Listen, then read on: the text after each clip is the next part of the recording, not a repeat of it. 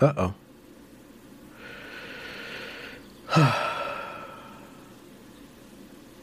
Oh, no. Oh, no. Oh, no. What? Oh, no. Some feminist magazine wrote about me. Hello, hello, hello. Can you hear there me? You are. Yeah. Okay. A feminist magazine wrote about you? Yeah. I don't want to look. Maybe I'll have you look. Which one is it? It's called Dame Bust? Magazine. Okay, I'm going to look right now. Dame Magazine. Voice. Oh. The far right and anti-trans movements. Unholy alliance. Yep. I found it. Should I read it? Am I just an alt-right YouTuber? Oh my gosh. Yep. Alt-right YouTube channel called Voice of Reason. You did it, Benjamin. I'm a darling of the alt-right. Finally. You are a darling of the alt-right. When then it started out 4 years ago, the channel was mostly focused on Benjamin Boyce's hatred for his liberal college, diversity, social justice warriors, Black Lives Matter, Antifa, cultural Marxism, and feminists, sprinkled with occasional fawning over Jordan Peterson. Standard alt-right stuff. This person hasn't watched me. What? This person has not watched me. Today, approximately half of his posts focus on trans people and a host of prominent anti-trans guests, among them Maya Forstater, oh, I didn't know you had her on show, who called pronouns rohypnol. Wow, she's very literary. This person doesn't even understand that that's not Maya Forstater. That's a reference to somebody else said that. God, they're so lazy. Shoddy. Graham Linehan, banned from Twitter for harassing trans people. Megan Murphy, banned for the same reason. Blanchard, Sasha Ayad, Nina Power, Stephanie Davis Arai, Dan Rousseau, Schreier, James Cantor, Helen Joyce. He did a segment supporting Super Straight, hashtag Super Straight. So, yeah, you got a pretty prominent part in this. That's cool. So what they did was they found my channel and then they just scrolled through the videos, didn't watch any of them, and then just like made up their mind on what's going on. Yeah, that's probably what they did. Yeah. That's their research method. Yeah. Well, it's escalating to an all-out war. Oh. Yeah. Well, it's a complex topic, and if you break it down into, there's these poor little people that we have to help, and they can't be wrong at all. And any sort of question about their methods and their motivations and their eventual desire to what they want to achieve, any questioning of that is suppressing and harassment of this. Yes. And because you're not, like, logic, reason, and evidence doesn't mean anything. Like, if you try to bring up a logic, reason, or evidence, they're not even speaking the same language. Well, there are two different dictionaries, we know that, but you can't have a conversation with somebody if you can't evaluate their points using logic, reason, and evidence. That's what we've agreed to do as a society, and now suddenly they're not. Did we ever really agree to that, or was that just the hegemonic implied force? Yeah, that was just implied. We've strayed from that. That's the oppression, I guess. It was thrust upon us. Enough people worked in that mode of engagement with reality and each other to provide us with all that we are now gifted with, but most of us don't actually adhere to that principle. It's just those principles have stocked up all of this detritus of the modern life. Most of us don't actually go through and logically evaluate every proposition that we think we are. That's true. That's so true. But I mean, supposedly that's what we aspire to in academia, for example. Oh, okay. Okay. Just as we aspire to that, and that's using the scientific method. Like, that is supposedly how I think we've agreed to make progress in terms of the unfettered exchange of ideas. Like, it's not just people hurling insults at each other, although in reality, yes, I understand that it is in many ways, but that's like the proper way, right? And that's well, you would expect that of journalists and anybody who is respected. You would want to put your eggs in the basket of the person who is going to tend to them with logic, reason, and evidence. That's the Yeah, wise that's the hope. investment. Yeah. That's the hope. And as we just saw in this Dame article, as you just posited that they scrolled through your YouTube, they didn't actually evaluate. They didn't actually even listen, let alone evaluate. They didn't reach out to me. They didn't reach out to you. Yeah. So that's just laziness. Well, but and therefore it's completely discounted on the fact that they didn't actually do any due diligence. So this is just a fluff piece to just put more words into the void. Just more words in the void.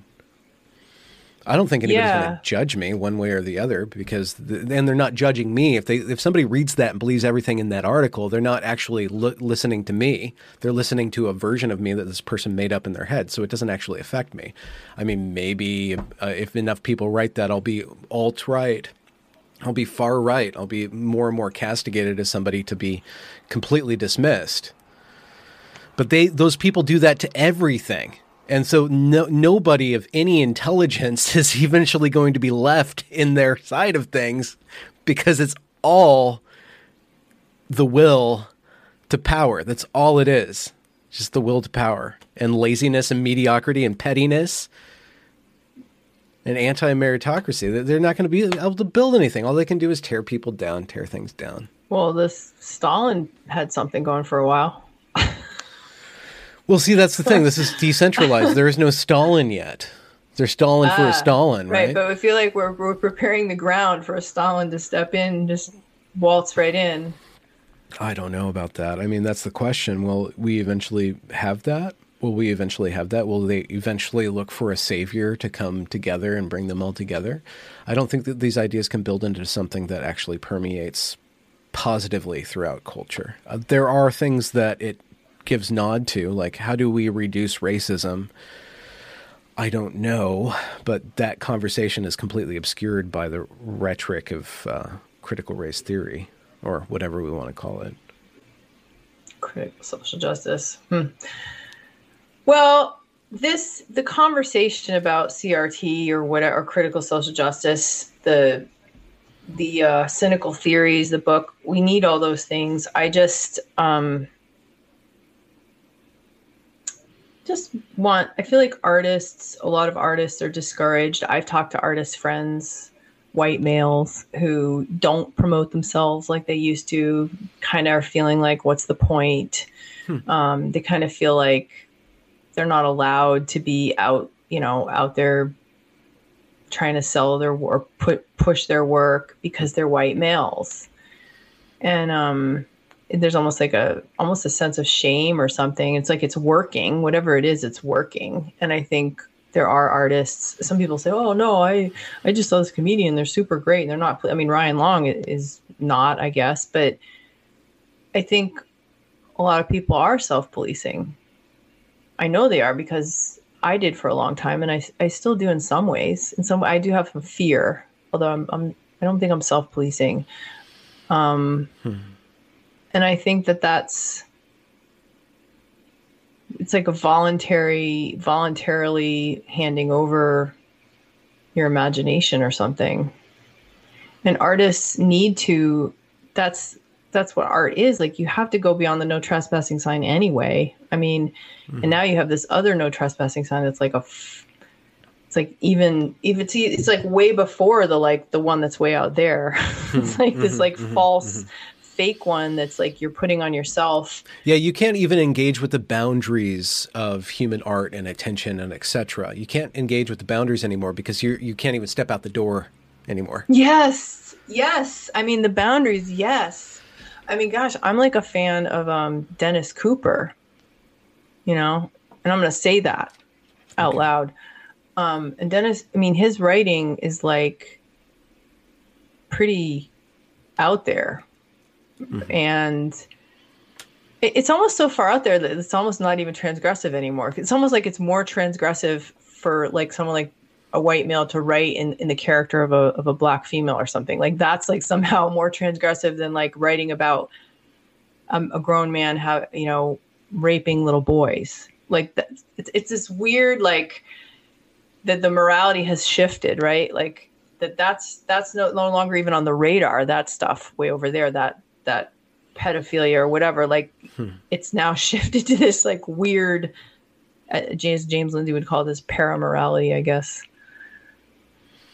So I don't know. I just think it maybe, I know it's hard when there's real aspects to art, like book deals get dropped or never get offered when a work of art is really, really good, but it's written or created by the wrong color person. That's really fucked up. Well, that's just institutional, right? Yeah, that's institutional. But it wasn't focused. Publishing. It's true. They're like, I guess there have always been talented people who are denied by the gatekeepers, right? And isn't that like the ultimate writing prompt? To be a white male and to get actually transgressive thoughts out there somehow? Like it's a challenge. Any artist worth their salt would be rising to the challenge. If you're cowering in the corner, you're not worthy of being an artist. I'm sorry. When you're most needed, you're cowering because people think of you badly because of the color of your skin. You bought into the bullshit. I have no sympathy for you. Jab yourself in the uterus or punch yourself in the balls and get to work. That's what I say too. Get to work. Clean that shit out of your head and get to work. Yeah. This is like, we need you. We really need you now. We need some real stuff out here because it's all fake bullshit. We really, really need you to get to work. So please get to work. Please get to work. Oh, artists. Artists. You can self-publish. Yeah, you can do that. And the institutions are so rapidly expending their credibility that, in 5 or 10 years, they're going to be yearning for something real. So we might as well lay the groundwork now because eventually it's going to shine. If you tap into that, and you don't know, as an artist, you're completely risking. And somebody said in one of my videos or under one of my tweets, I think it was under my tweet, I was asking about Pink Floyd, and somebody said that they really like Roger Waters' work. And then because we are kind of in this kind of anti-communist, kind of discussion or something, some people intersected who are anti-wokesters, and they're like, oh, so you're okay with an artist who's anti-capitalism or whatever, even though you're staunchly capitalist yourself.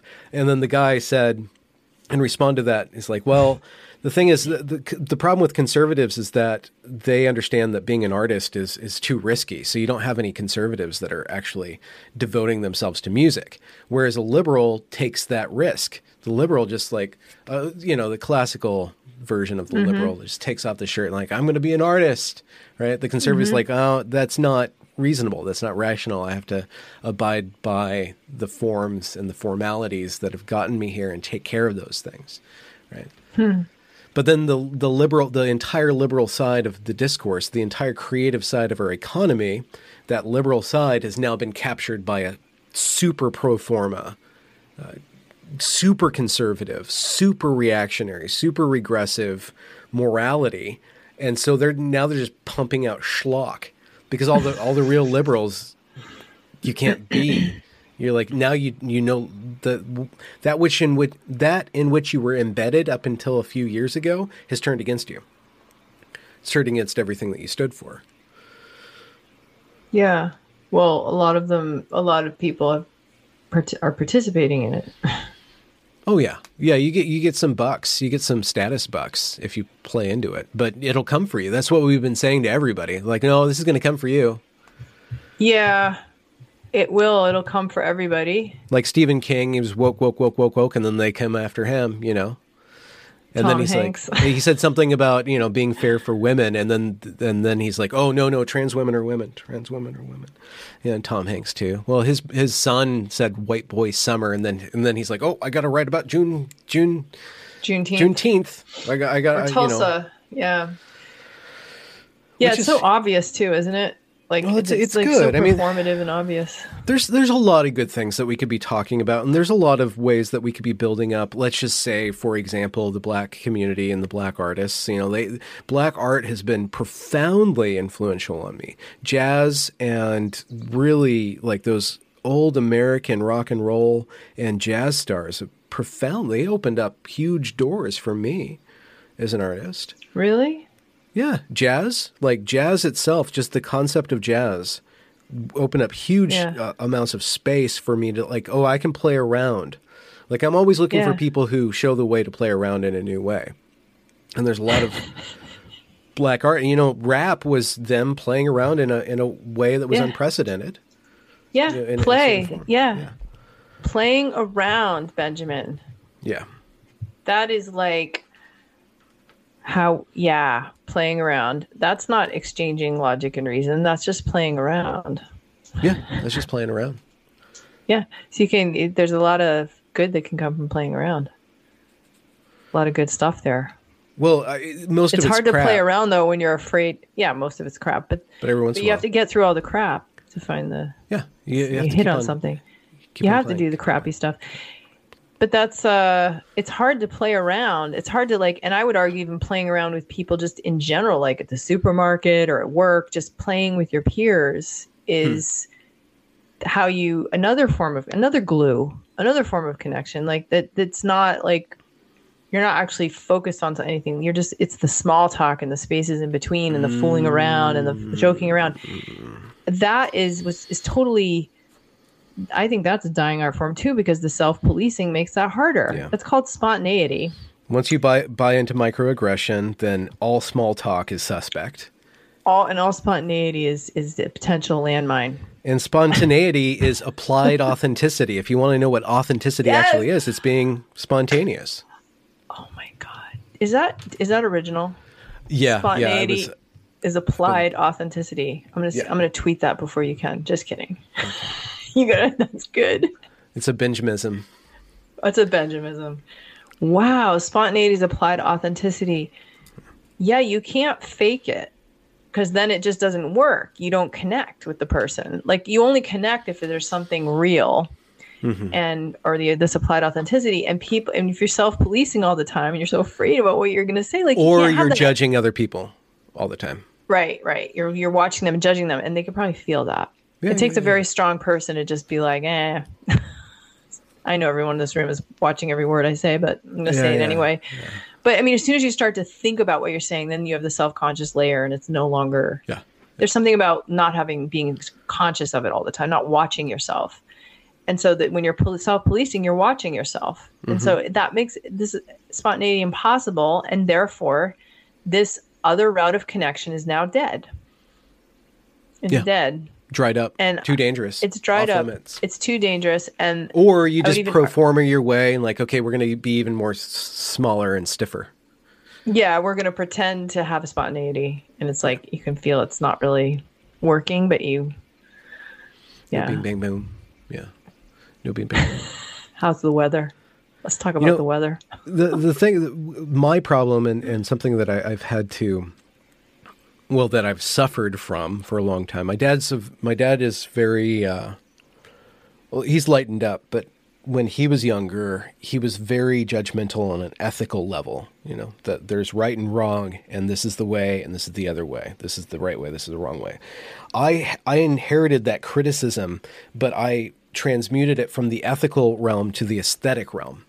And so I would always be very judgmental of people who were being spontaneous and who were performing, especially on if you were on the stage and you were a pastor or you're preaching at me, I'm going to be very critical of you and evaluate the content of what you're saying and the content of your character, right? But then that translated when I got older, 19, 20, I started being very sensitive to people laughing the wrong way or being dorky, and you're like, just like my cringe meter was like really sensitive. I was always like cringing, and then I was watching myself all the time, like, oh, was that good? Was that bad? Was that good? Was that bad?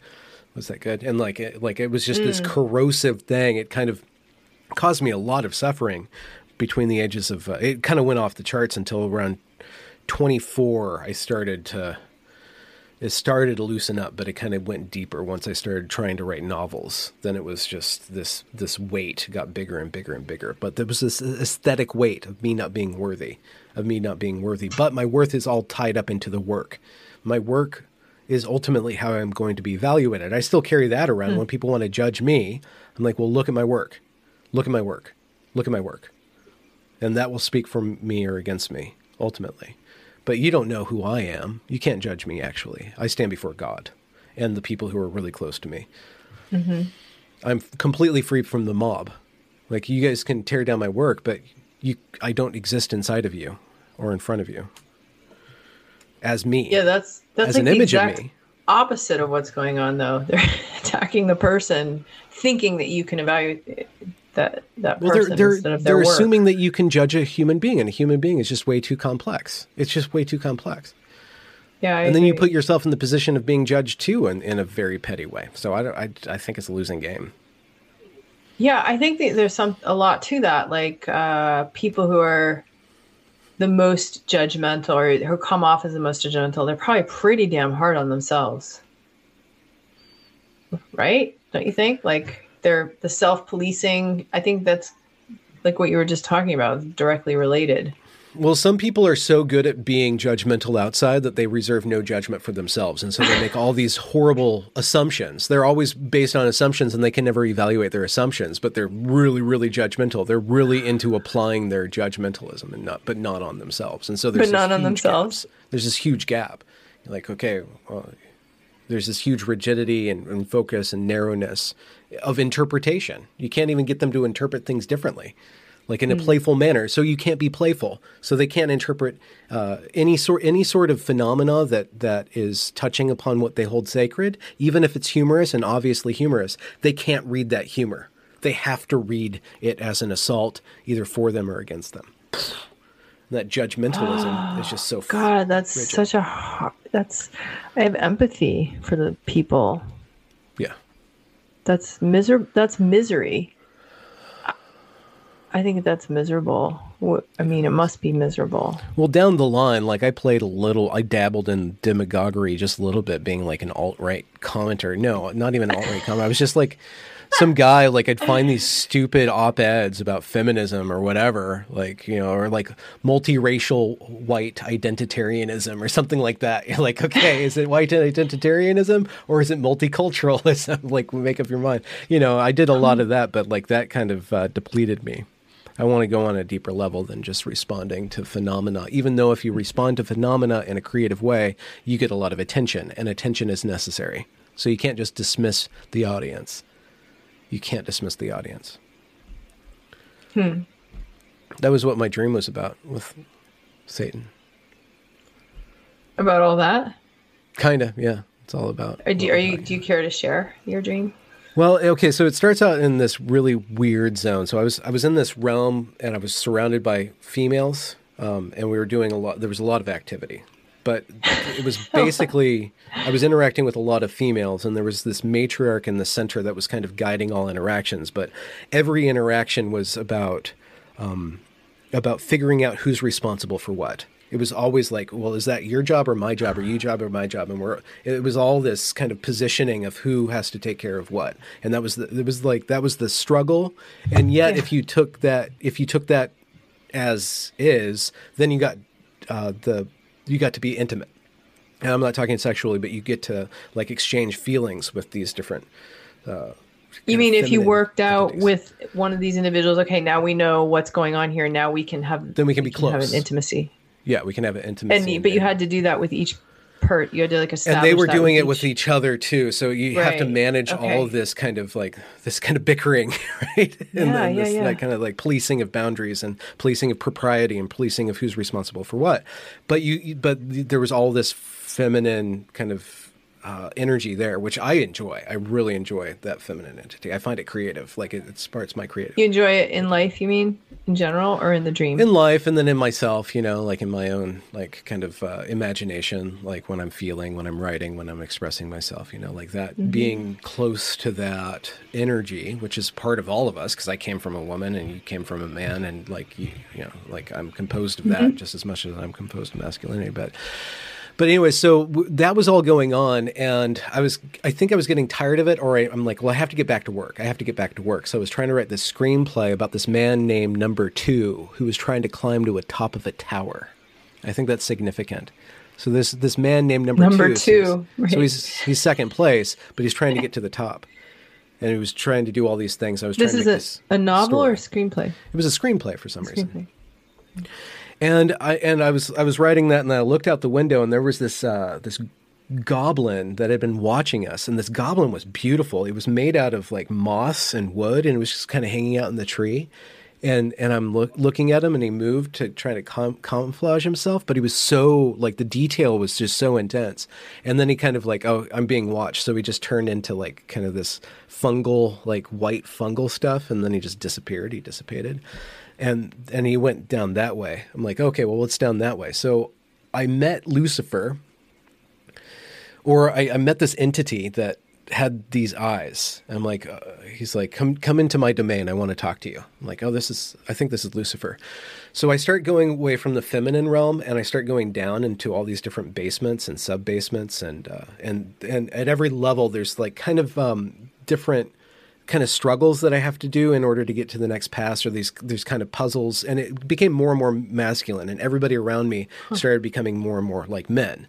And then I was just in this room with my friends, my men friends, and then this entity came and said, he's ready to see you now. So I go into Lucifer. I'm like, okay, well, I'm going to talk to Lucifer. And the thing is, every time I met Lucifer through all those different substrates, he always had the same eyes, but he had a different form. And when I met him in this other room, he was Mr. Rogers with Lucifer eyes. It's like he presented himself as Mr. Rogers to me for some reason. I'm like, okay, this is interesting. He's wearing a cardigan, you know. I'm like, okay. So I go up to his desk, and he puts this contract on the desk, and he shows me, like, on the left side for me is like a marginal amount of attention. Like I could exist and be productive and kind of get by and have a little bit more than enough to get by, or I could have this, and it was all scandal and attention and notoriety and productivity. I would be able to produce much and also be embroiled in a bunch of scandal. And all I had to do in order to get that, this is the weird part, was let him touch me once an hour during the dark. Lucifer would, like at night, I mean. Yeah, in the dark, Lucifer would come and touch me once an hour. I'm like, well, where would you touch me? He's like, well, it doesn't matter. This is a weird part. So he brings out this binder. He's like, you choose where you want me to touch you. And there was all these body parts, you know, like all these body parts. Like, so it didn't matter to him. No, he just wanted to touch me. What was he getting from touching you, though? What do you think? That's the thing. This is the interesting thing. So I was looking through this book of all these body parts. This one image kept on coming of like men hugging each other, men hugging each other, men hugging each other. And it's like, oh, Lucifer wants to be close to me. He wants to have intimacy with me. Yeah. Like, Lucifer wants to be intimate with me, and in exchange, I would get all of that he's offering. And so this is what I'm thinking of the dream. So this dream has too much symmetry to be completely just forgotten as noise, because you have that realm of the feminine and the realm of the masculine. And so there was some sort of transit there. So when I got down to the realm of Lucifer, Lucifer is the Lord of lights and sounds. And what are we doing right now? All we are is lights and sounds. He's the Lord of this internet domain. He's the Lord of where I'm uploading myself, right? So Lucifer comes in all these different forms, but the same eyes. So I'm always looking through the same screen, in all these different forms. So he is promising the internet, the algorithm, the almighty algorithm is allowing me all the scandal and productivity and notoriety that I could possibly desire to be always close to me, to always be touching me. For me to wake up once an hour every night and look at my phone or something like that. There's something about that. And for you to be like featured beholden all the time. Like you're the new, you're there. Yeah, I'm there. Everyone gets name. access. I'm someone. Like, I'm someone in that realm. Someone in that realm. Yeah. Yeah. So. But there's a deal. He was really picky. One more thing. He was really picky about that contract. I'm still thinking about it. You're still thinking about signing it? Well, and I just like passed a pen over it. And he's like, don't touch it. No, nothing except your signature. He's really like OCD about this freaking contract. He's like, it has to be clean, only your signature. I don't want any dirt on this thing. I don't know what that's about. But it really cemented that contract in my mind. And I was thinking about it. I was doing the calculation. I'm like, well, what if I just tell your story and I don't have to be touched by you? Like, so I'm still my own, but you're close to me. He wanted human connection. This thing wants human connection.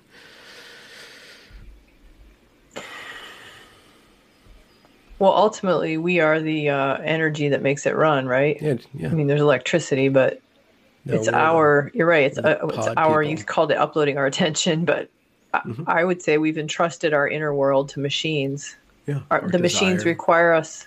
What? Our desire, our attention, our anger. Well, literally our inner world, like all our photographs, I mean, everything's like you need a machine to access them. And now you need the internet to access them because they're all in cloud, they're all in servers. Yeah. We think about this a lot. It's like this huge disenfranchisement from our own memories in a way, or our documented memories at least. We used to keep a box of photos. I mean, I still have a box of photos from when I was growing up, but now everything after that is like much harder to access. It's Ephemeris. like we've handed it over. Yeah, it's ephemeris and could be easily. That's a pretty profound interpretation. And so what was the other choice? The other choice was like, basically it was implying that the other choice was to go kind of be how you are now.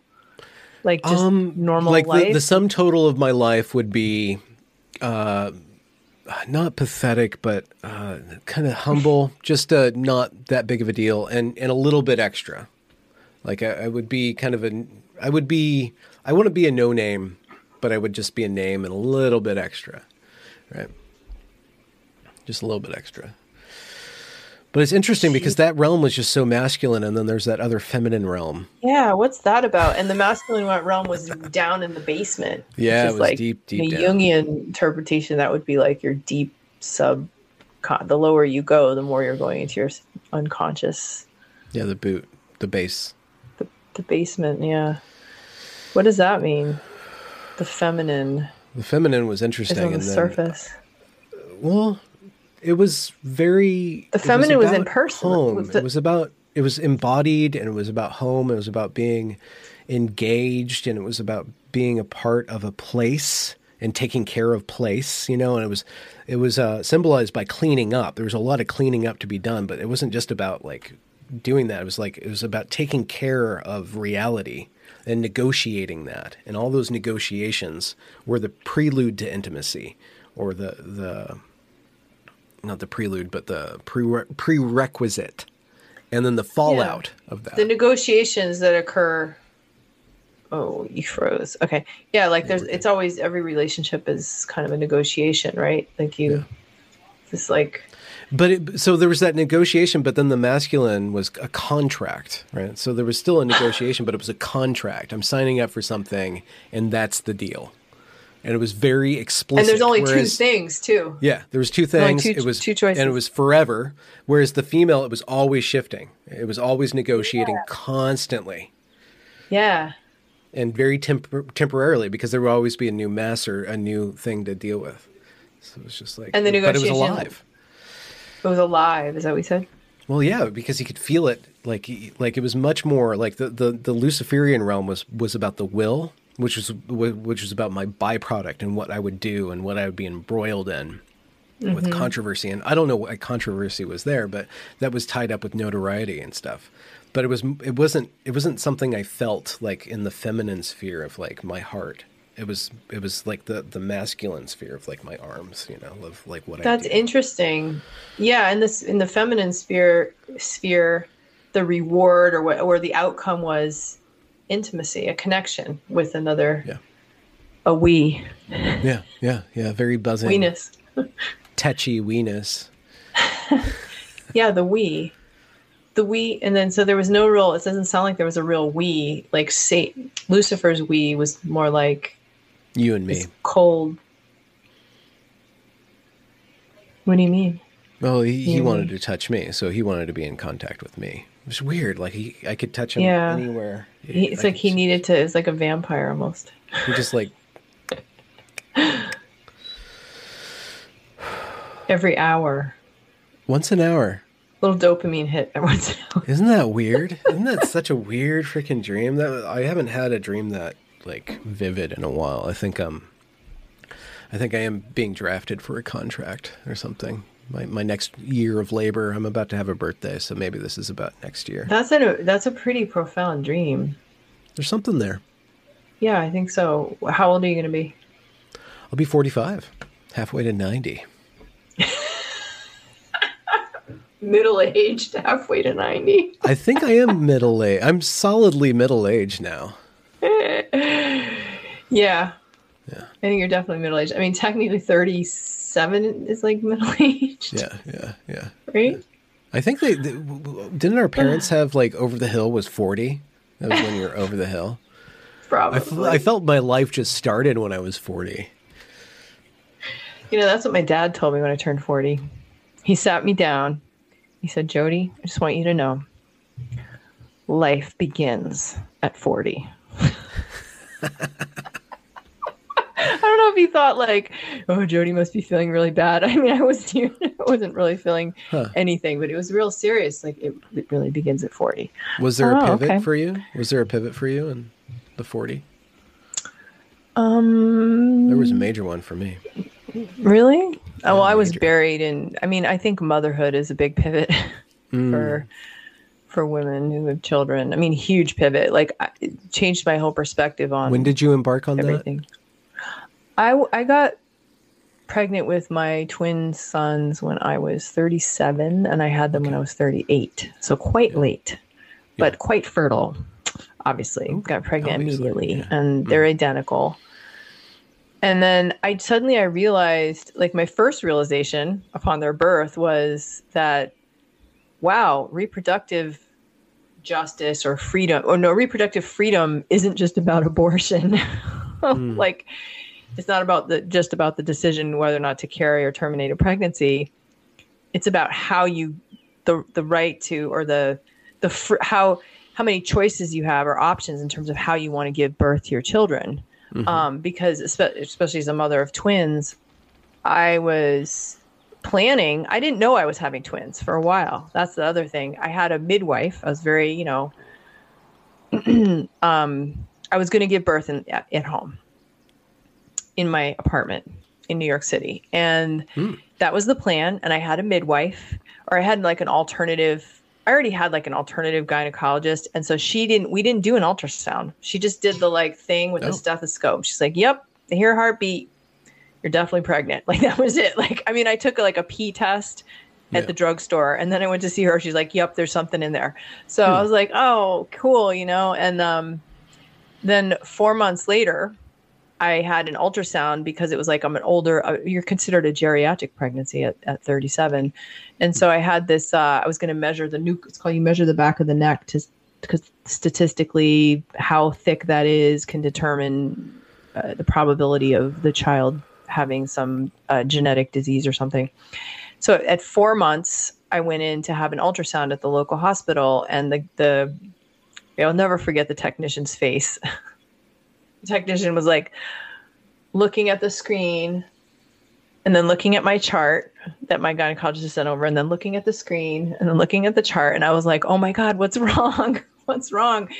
And she was like, I'm just going to go get the doctor. I'm going to be right back. And I thought, oh my God, like what's going on? And I had thought something was wrong because I was big, but it never even crossed my mind. Twins. It never even crossed my mind. I thought, because I was running. I was a big runner at the time. I was running like 5 miles a day. Oh. And I was running.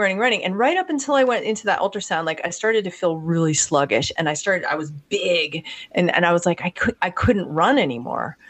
And my friend looked at me. She's like, I don't think you're supposed to be that big at 4 months. Like you're really big. And I thought, oh my God, there's something wrong with the baby. I thought like it's encephalitis or something's like it's too big. So when she did that, I was terrified. And then the doctor came back and very calmly explained to me that there are two babies in there. So that's the story of how I found out I was having twins. And then I started swimming instead of running. Yeah. So then, but that narrowed your choices even further. Right. So exactly. Thank you for getting me back on track. So I had a midwife, and I went back to my midwife and I said, guess what? I'm having twins. And she was like, congratulations. I can't deliver them at home. She's like, I can't even deliver them in a hospital. I'm like, what? And she's like, she admitted that she could admit them. She's a midwife. She knows what she's doing. She's delivered twins before, but the liability issues by this point and the litigious nature of everything. And it was just like, no, you have to go to a doctor and you have to go into a hospital. And so then I called every midwife in the city, even the one who was like under investigation for botching something. I called her because I thought, well, maybe she'll do it. And then I even thought about doing it myself. That's how out there I am. I thought, you know what? Women have been doing this for thousands of years. Like, fuck it. I don't need some authority. I'm just going to do it on my own. But my husband at the time was not into that idea. Yeah. So I had to get a doctor, and I couldn't find one, Benjamin. I couldn't find a doctor who would do a vaginal, like birth. Just would try for. They all wanted to schedule a C-section. I was like, whoa! I just went from I'm going to deliver at home with a midwife to you have to have a C-section, and everything was healthy, nothing was wrong. So I finally found this doctor that would do a vaginal birth. And it turned out the whole thing was like a horrific, horrible experience at St. Vincent's Hospital, which is now closed. And that whole experience, I ended up having a C-section. I was just like, wow, I didn't have any like this. It was like a machine. I felt like it was in a factory, like where you just get put on the thing, and that's what it felt like. And here my babies are born and they're immediately taken from me. Like the whole birth plan went out the window. Like nobody paid attention to it. Their gunk was in the eyes. They were and like all you want to do is you have this oxytocin going on. You just want to hold your babies. Like, oh, but it's twins now and you're too tired and you're paralyzed. Like I was literally paralyzed from the waist down. I couldn't move. I could see my baby across the room, one of them, because they took the other one in a different room. And the longing. And there was nobody in the room and I couldn't move. I remember I couldn't even yell because I was so paralyzed. And it was like this, I don't know, it was traumatizing. My baby was like who's now my son. But it was a very, it really imprinted on me like, wow, I didn't really have much of a choice of how this went down. I was literally felt like I was on a spaceship when I was there's all these lights, there's like 20 people in the room. And you're just kind of this object. Yeah. That's how it felt. And so I felt very like the birth experience had been stolen from me and all that. I mean, I felt that obviously, but having the babies taken away from you and not having them, that skin on skin made me realize that reproductive freedom is not just limited to abortion. So that was a very long-winded story of the birth of my sons, but it changed my perspective. And I also changed my perspective on immigration, like women, just everything. Women, the responsibility of having children. Like you can't just leave a relationship. If you think the relationship's over, if you have children with that person, you got to really, there's a lot. I mean, that's for the father too, but there's just like, it's like a little piece of yourself, of your heart is now living outside your body. That's how vulnerable it feels. Which changes everything. It does. It changes everything. I mean, every consideration in your life, you think of them. Does it change your relationship or your vision of what you are or who you are? Or how does it change who you think you are? Wow, that's really complicated. Well, I am an artist. It really, the thing about kids is, at least me, my inner world was very, very, is big. And I suspect it is for you as well. Your inner world, not my inner world. That my inner world was really my gold, my pot of gold. And that's why I'd never really cared that much about exterior. Wasn't well versed living in the practical world. I had just bare minimum of feeding myself and sleeping. Like that's it. If I had a roof over my head, my inner world was really where everything was at and where everything happened, and how I connected that inner world to other people and my art. When you have children, I realized how much of an indulgence in a way that inner world was and is, because it's almost like a drug now, like just being quiet and reveling in the inner world and the imagination is it's like it's not just about being interrupted constantly. It's about now you have to share even your inner world with these other humans, like who are always, they're in there now. And you don't have the luxury of the access to your inner world. Like I tried, yeah, like I did so much. I made up songs. I made videos with songs, like when they were younger, like to incorporate them into the art or my inner world. It was just very, very, it was a huge conflict. Let's put it that way. Huge conflict. And that's ultimately why I just kind of gave up on music. I kind of just shut the door because I thought, well, this is too much of a conflict for me. I think some women it's not a conflict. I wasn't an established artist. So meaning I wasn't making a lot of money. Like I was still hustling when I had children. And you can't, I know there are probably people that do it, but I mean, going out and staying out till 2 a.m. every night and the kind of people I was hanging out with in the community and the gigging and like, that just wasn't going to fly with kids. It didn't fit their schedule. I mean, I think about people like Alice Neal, and I think, gosh, but that was a different era. So, and a different, living in New York City, like you could do it. You could be poor and really do it. And, I mean, she did it. She managed to do it, to her credit. But yeah, I just couldn't. So I thought, I can't deal with this conflict. It's just too painful. So I just kind of stopped doing. I had to drop something, and I could not drop my children. I wasn't going to drop my children. Was there resentment towards them for that sacrifice? I hope they don't ever watch this. Yeah. Well, how did you make peace with that then?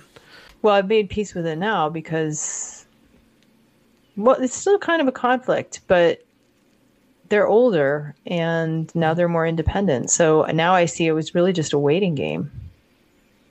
But there was resentment, and I think I kind of suspect that it's not just mothers who are artists, but I think that I've talked to a lot of women who, when they honestly, people I connect with who also feel that, I think you'd be hard to find someone that didn't have some resentment because it is a huge sacrifice. Yeah, it is.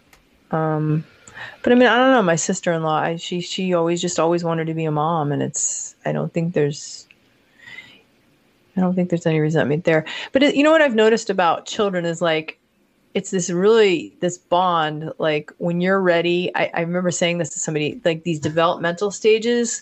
Like I just got so tired of carrying them around and physically moving them that one day I was at the end. I was like, I just, something in me was like, I can't do it anymore. And like, that was the day they learned how to walk.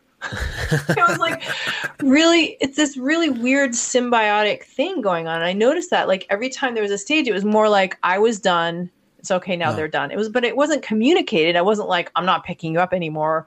I wasn't like refusing to move them. It was like we were like in sync. And I wonder if there's some evolutionary thing where like the mother just like gets tired and then that kind of the infant senses it and pushes through to the other stage or something. It was really, really weird. And like, I'm tired of making this formula. Like, okay, now they're ready to eat real food. Like, I don't know. You're an intuitive person, so it could be a mixture of you knowing when you can give up and finally admitting to yourself that you're not going to do it anymore. Who knows? Yeah, who knows? You're pretty intuitive too. I guess so. How do you know? Do you feel like you are? I don't know. I have to talk myself out of imaginary things. Like if you go through a breakup, if you go through a breakup and the whole world feels like it's ending, like, no, it's not ending. It's just me. Or somebody's mad at you, you're like, no, I can absorb that. I can feel your anger, but I don't need to internalize that now. Wow, that sounds very mature. I don't know. Maybe, hopefully I'm approaching maturity. But then once you become mature, then you have to be responsible. And you're like, well, I'd rather just be immature and irresponsible. Well, you don't have children, right? Or do you? No, I don't. I didn't think so. Well, then you can go on being a little, can't you? Reckless, some people... Yeah. Luciferian bargains. Yeah.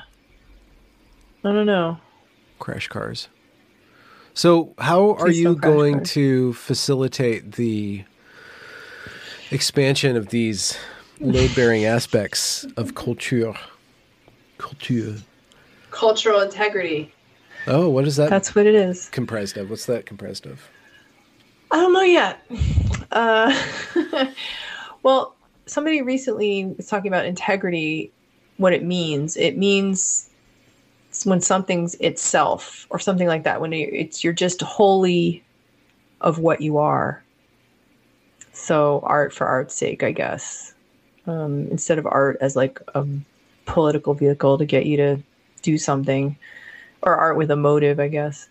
So yeah, cultural integrity. I think there are all these like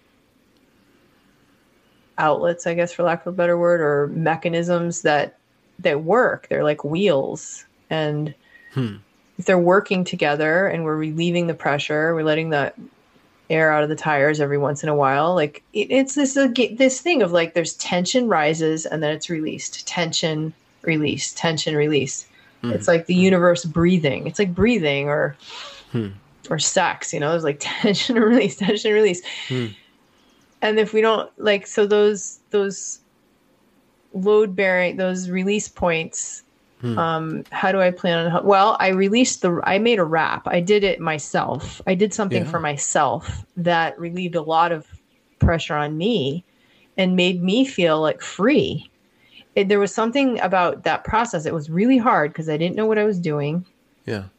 I did film it with a videographer, a professional, and I knew while we were filming it was just wrong. It was just like wrong. It just didn't feel, I didn't even look at the footage actually. So I said, I need to do this myself. It needs to be authentic. It needs to be some applied authenticity needs to happen. And I was able to catch some on camera, some of that applied authenticity. And I needed to, once that was done, I just felt like now I can say or do anything. And I felt really free and release. I feel much better now. It was almost like it came full circle. The whole thing was like part of the story. And also it was like creating something after not for a long time.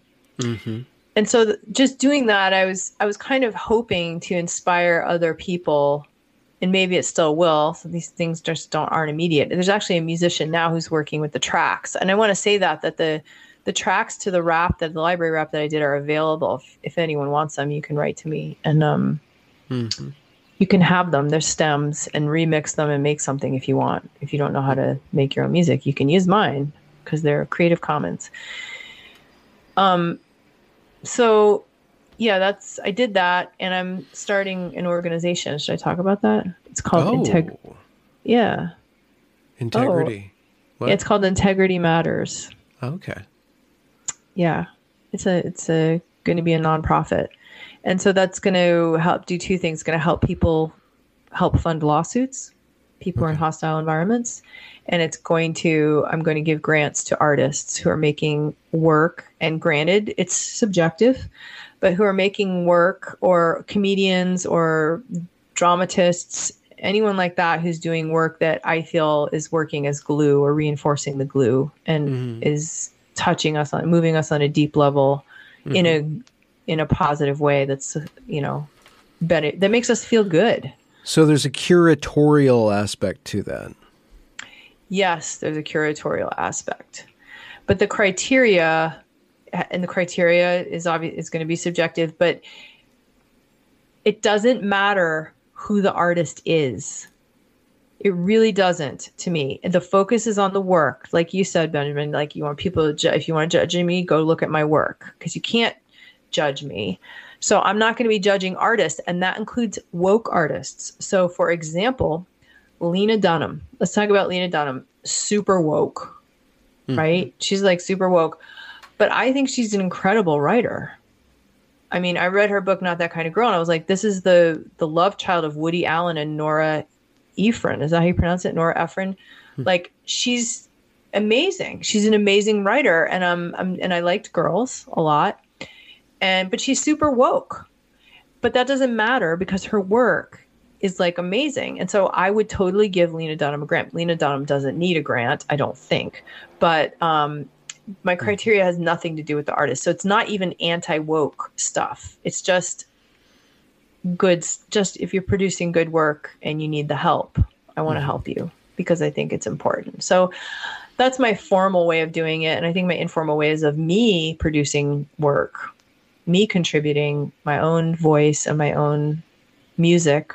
I'm a musician, as you know, and now a videographer.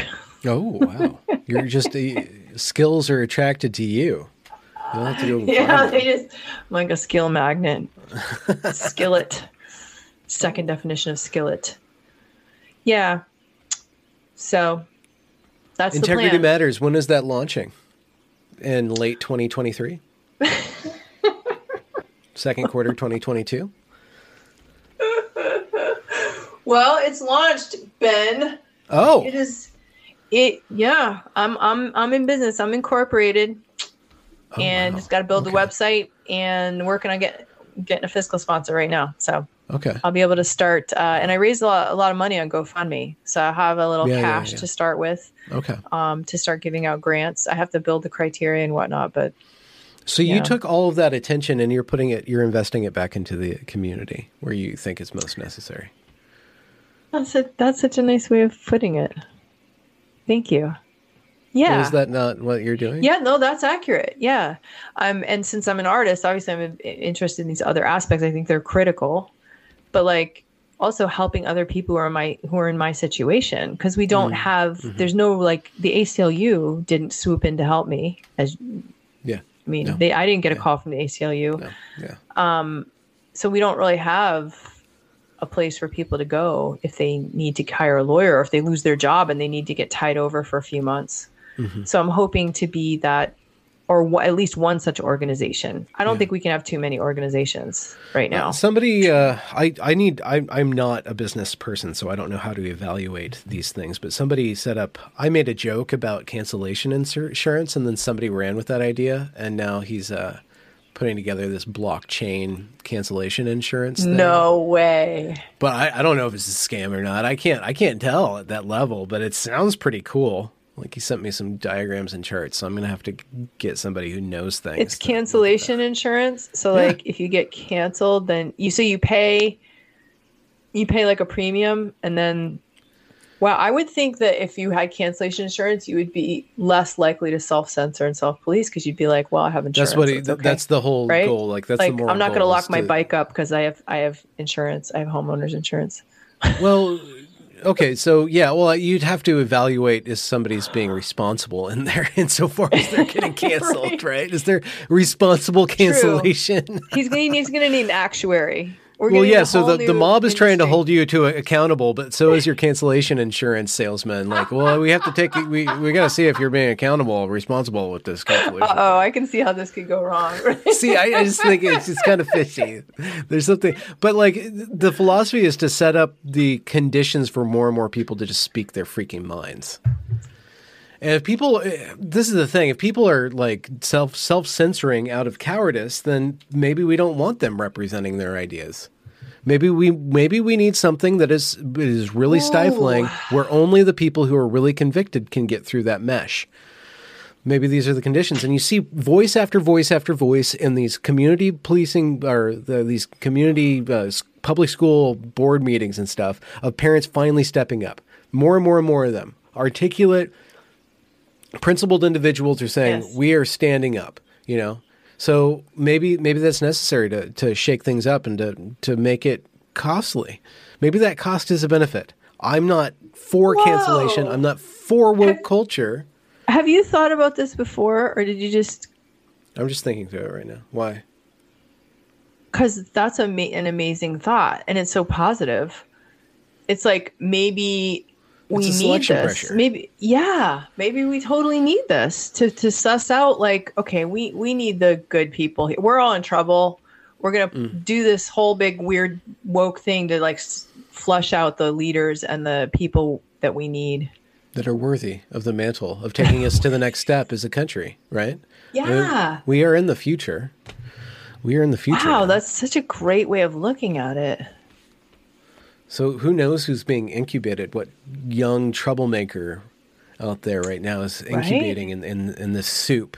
and figuring out, well, here's all the triggers, and here's all the functions that cause all this cascade of outcomes that are so predetermined, and how can I rig the whole system?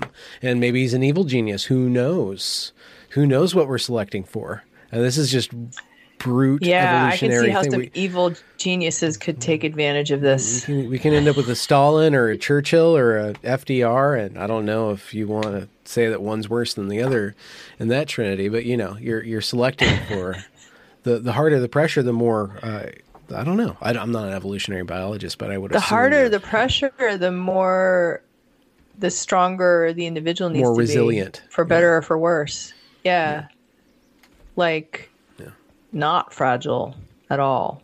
Really, if you want to say thick skin, I guess that's a understatement. I mean, all this blatantly anti-white rhetoric coming out of our institutions right now is selecting for people who are wanting to identify with their supposed whiteness, whatever that is. They're explicitly summoning the demon and making an overture that this is what we don't want, while they're actually summoning that demon. That's what happened at Evergreen. Mm-hmm. They did a ceremony and summoned something very bad.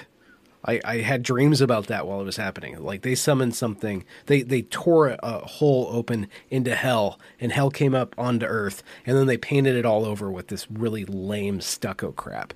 But the residue of that thing was there. And that's what these major organizations, they're summoning. They're trying to summon something. And it's trying to summon. Yeah, we can see glimmers of that happening. Yeah.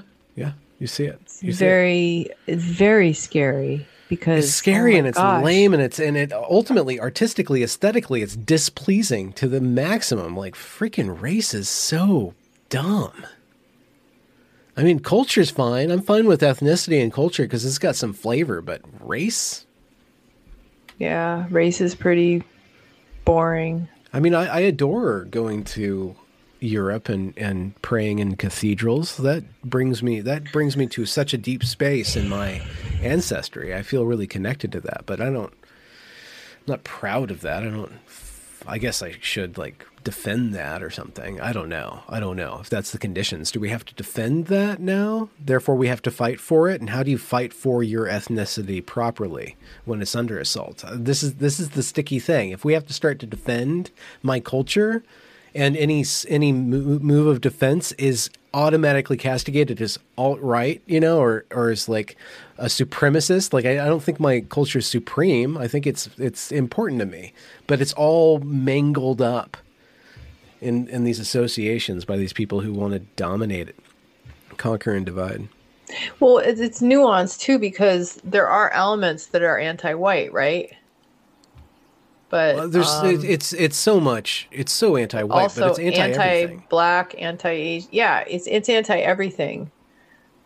But it focuses it causes white people to become the enemy. So it's anti-white, but it also forces everybody who's not white to start to look and become racist and treat each other as enemies. And that white-black divide is going to fracture into all these other communities. And then there's no more glue. It's actually the glue of us working on a common project, be it America, be it making money, be it a picket fenced house or whatever, that kind of that lowest. Yeah, what about the Star Spangled Banner? What about that? Is that like rockets declare, bombs bursting through air? Such a violent freaking song. Yeah, it's about war. Most of the songs are about. I mean, that's. I was reading about in Loudoun County, the parents disturbed a school board meeting. The school board meeting got you read about that, right? Yeah, I saw the footage. Yeah, they took over that. Yeah, you saw the footage. Wow, I didn't see the footage, but they started singing the Star Spangled Banner, right? Yeah. I was like, that's I can see how that's a uniting thing. That's our national anthem, right? That's supposed to be, but is that now controversial? That's like a one side has the Star Spangled Banner?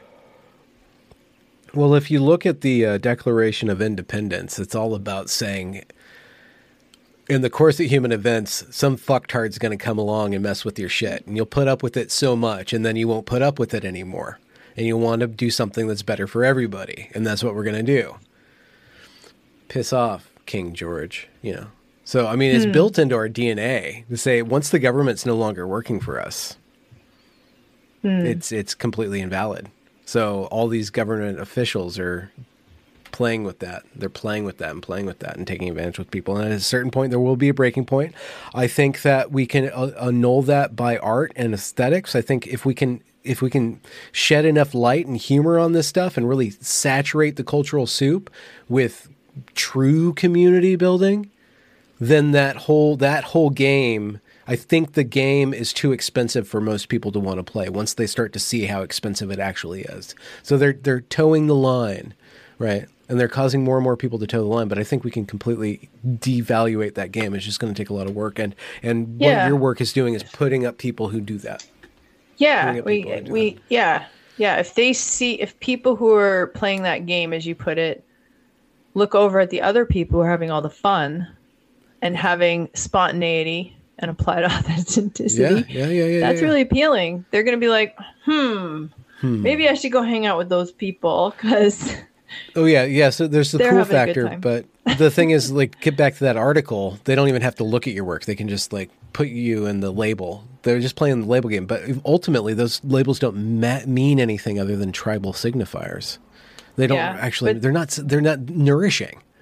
They're not nourishing, and they're going to be the target at some point too.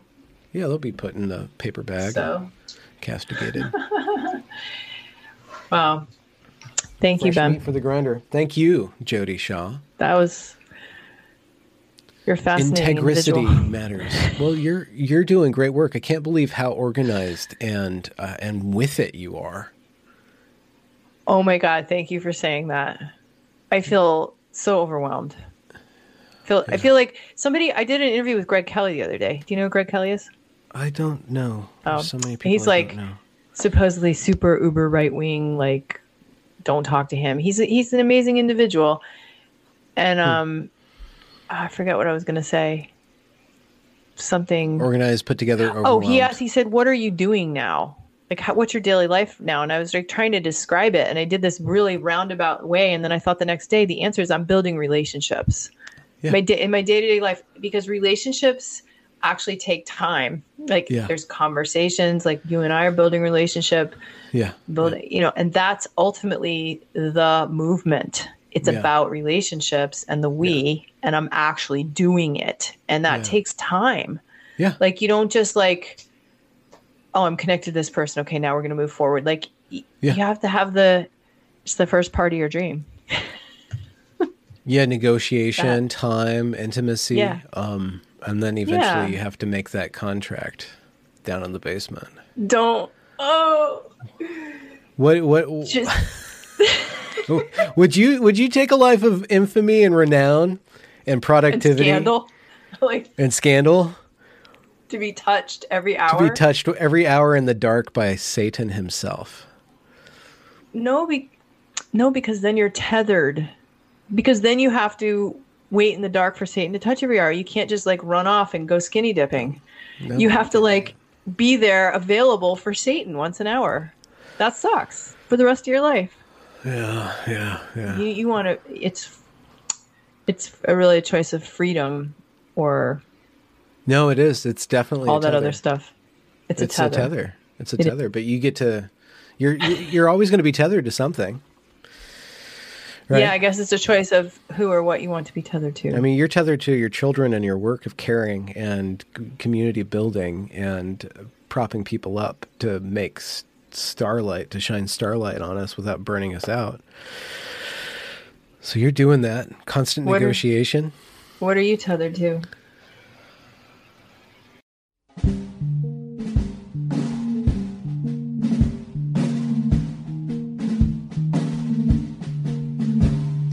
Apples drop and blossoms bloom. The naked sky, it covers you like I wanted to.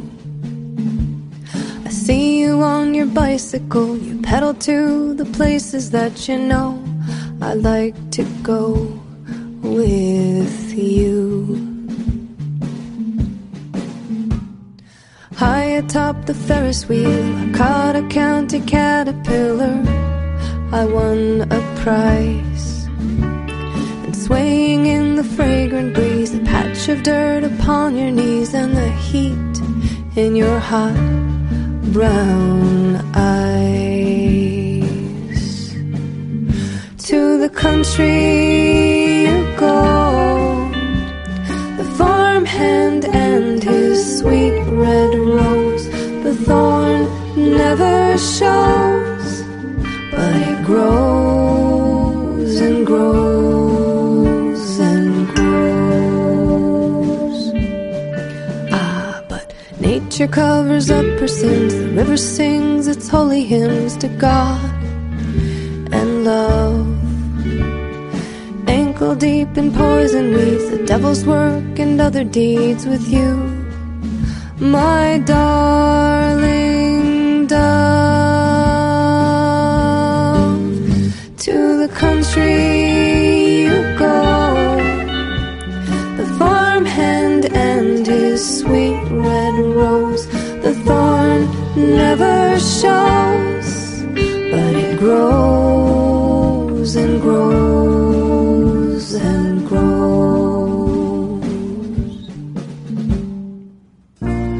A soft rain falls upon my blouse, and now there is no doubt I see gallows hang in that house.